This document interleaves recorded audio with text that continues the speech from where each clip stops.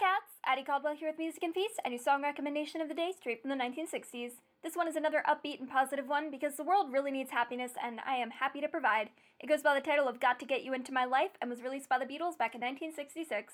Now, personally, I have always heard this song as a love song, very energetic and bright, sort of like The Way You Make Me Feel by Michael Jackson.